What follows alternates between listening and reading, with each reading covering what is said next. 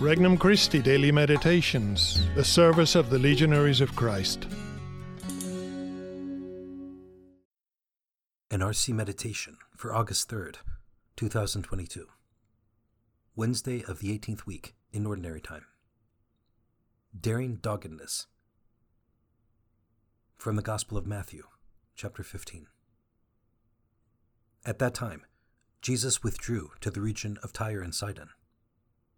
And behold, a Canaanite woman of that district came and called out, "Have pity on me, Lord, Son of David. My daughter is tormented by a demon."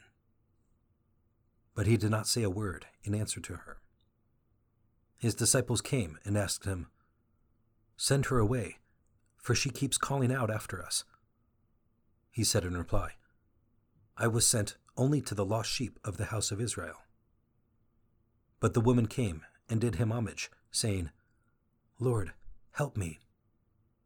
He said in reply, "It is not right to take the food of the children and throw it to the dogs." She said, "Please, Lord, for even the dogs eat the scraps that fall from the table of their masters." Then Jesus said to her in reply, "O woman, great is your faith. Let it be done for you as you wish."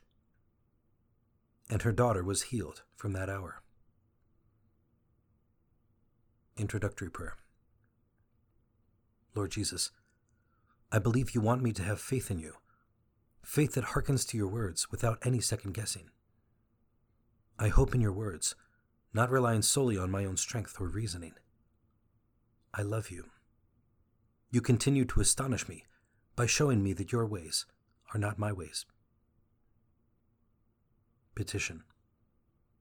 Lord, fill my heart with gratitude and trust, even when those I love suffer. First reflection. My daughter. My daughter is tormented by a demon. Sufferings of strangers stir our compassion. But when a son or daughter suffers, anguish can reach fever pitch. Imagine the agony of the mother in this gospel passage. Imagine the near physical pain she felt in the depths of her heart. However, her love nourished her hope and propelled her to seek out Christ. When those we love suffer, we need the same wisdom to seek the Lord. Second reflection. Unfathomed dimensions. Only a mother or father knows the depths of his or her love for a child.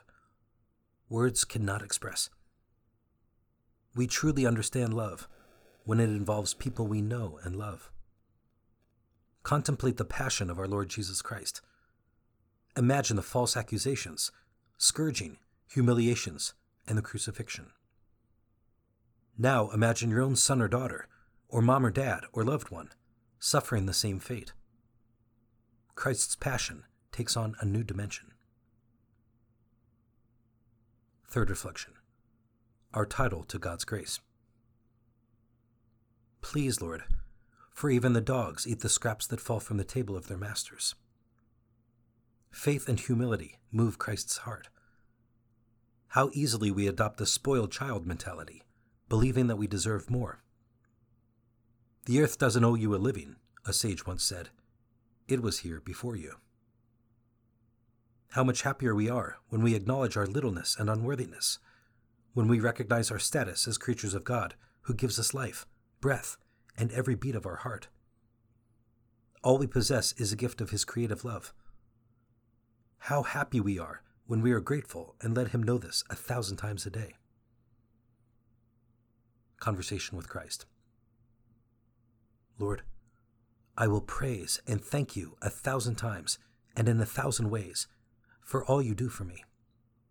Even sufferings, I know, come from your hand for my greater good, although I may not always perceive the good at that moment. Give me the gratitude, faith, and trust to accept my cross and rejoice in your creative love for me. Resolution. I will thank the Lord repeatedly throughout the day. For more resources, visit regnumchristi.org or download the Regnum Christi English app today.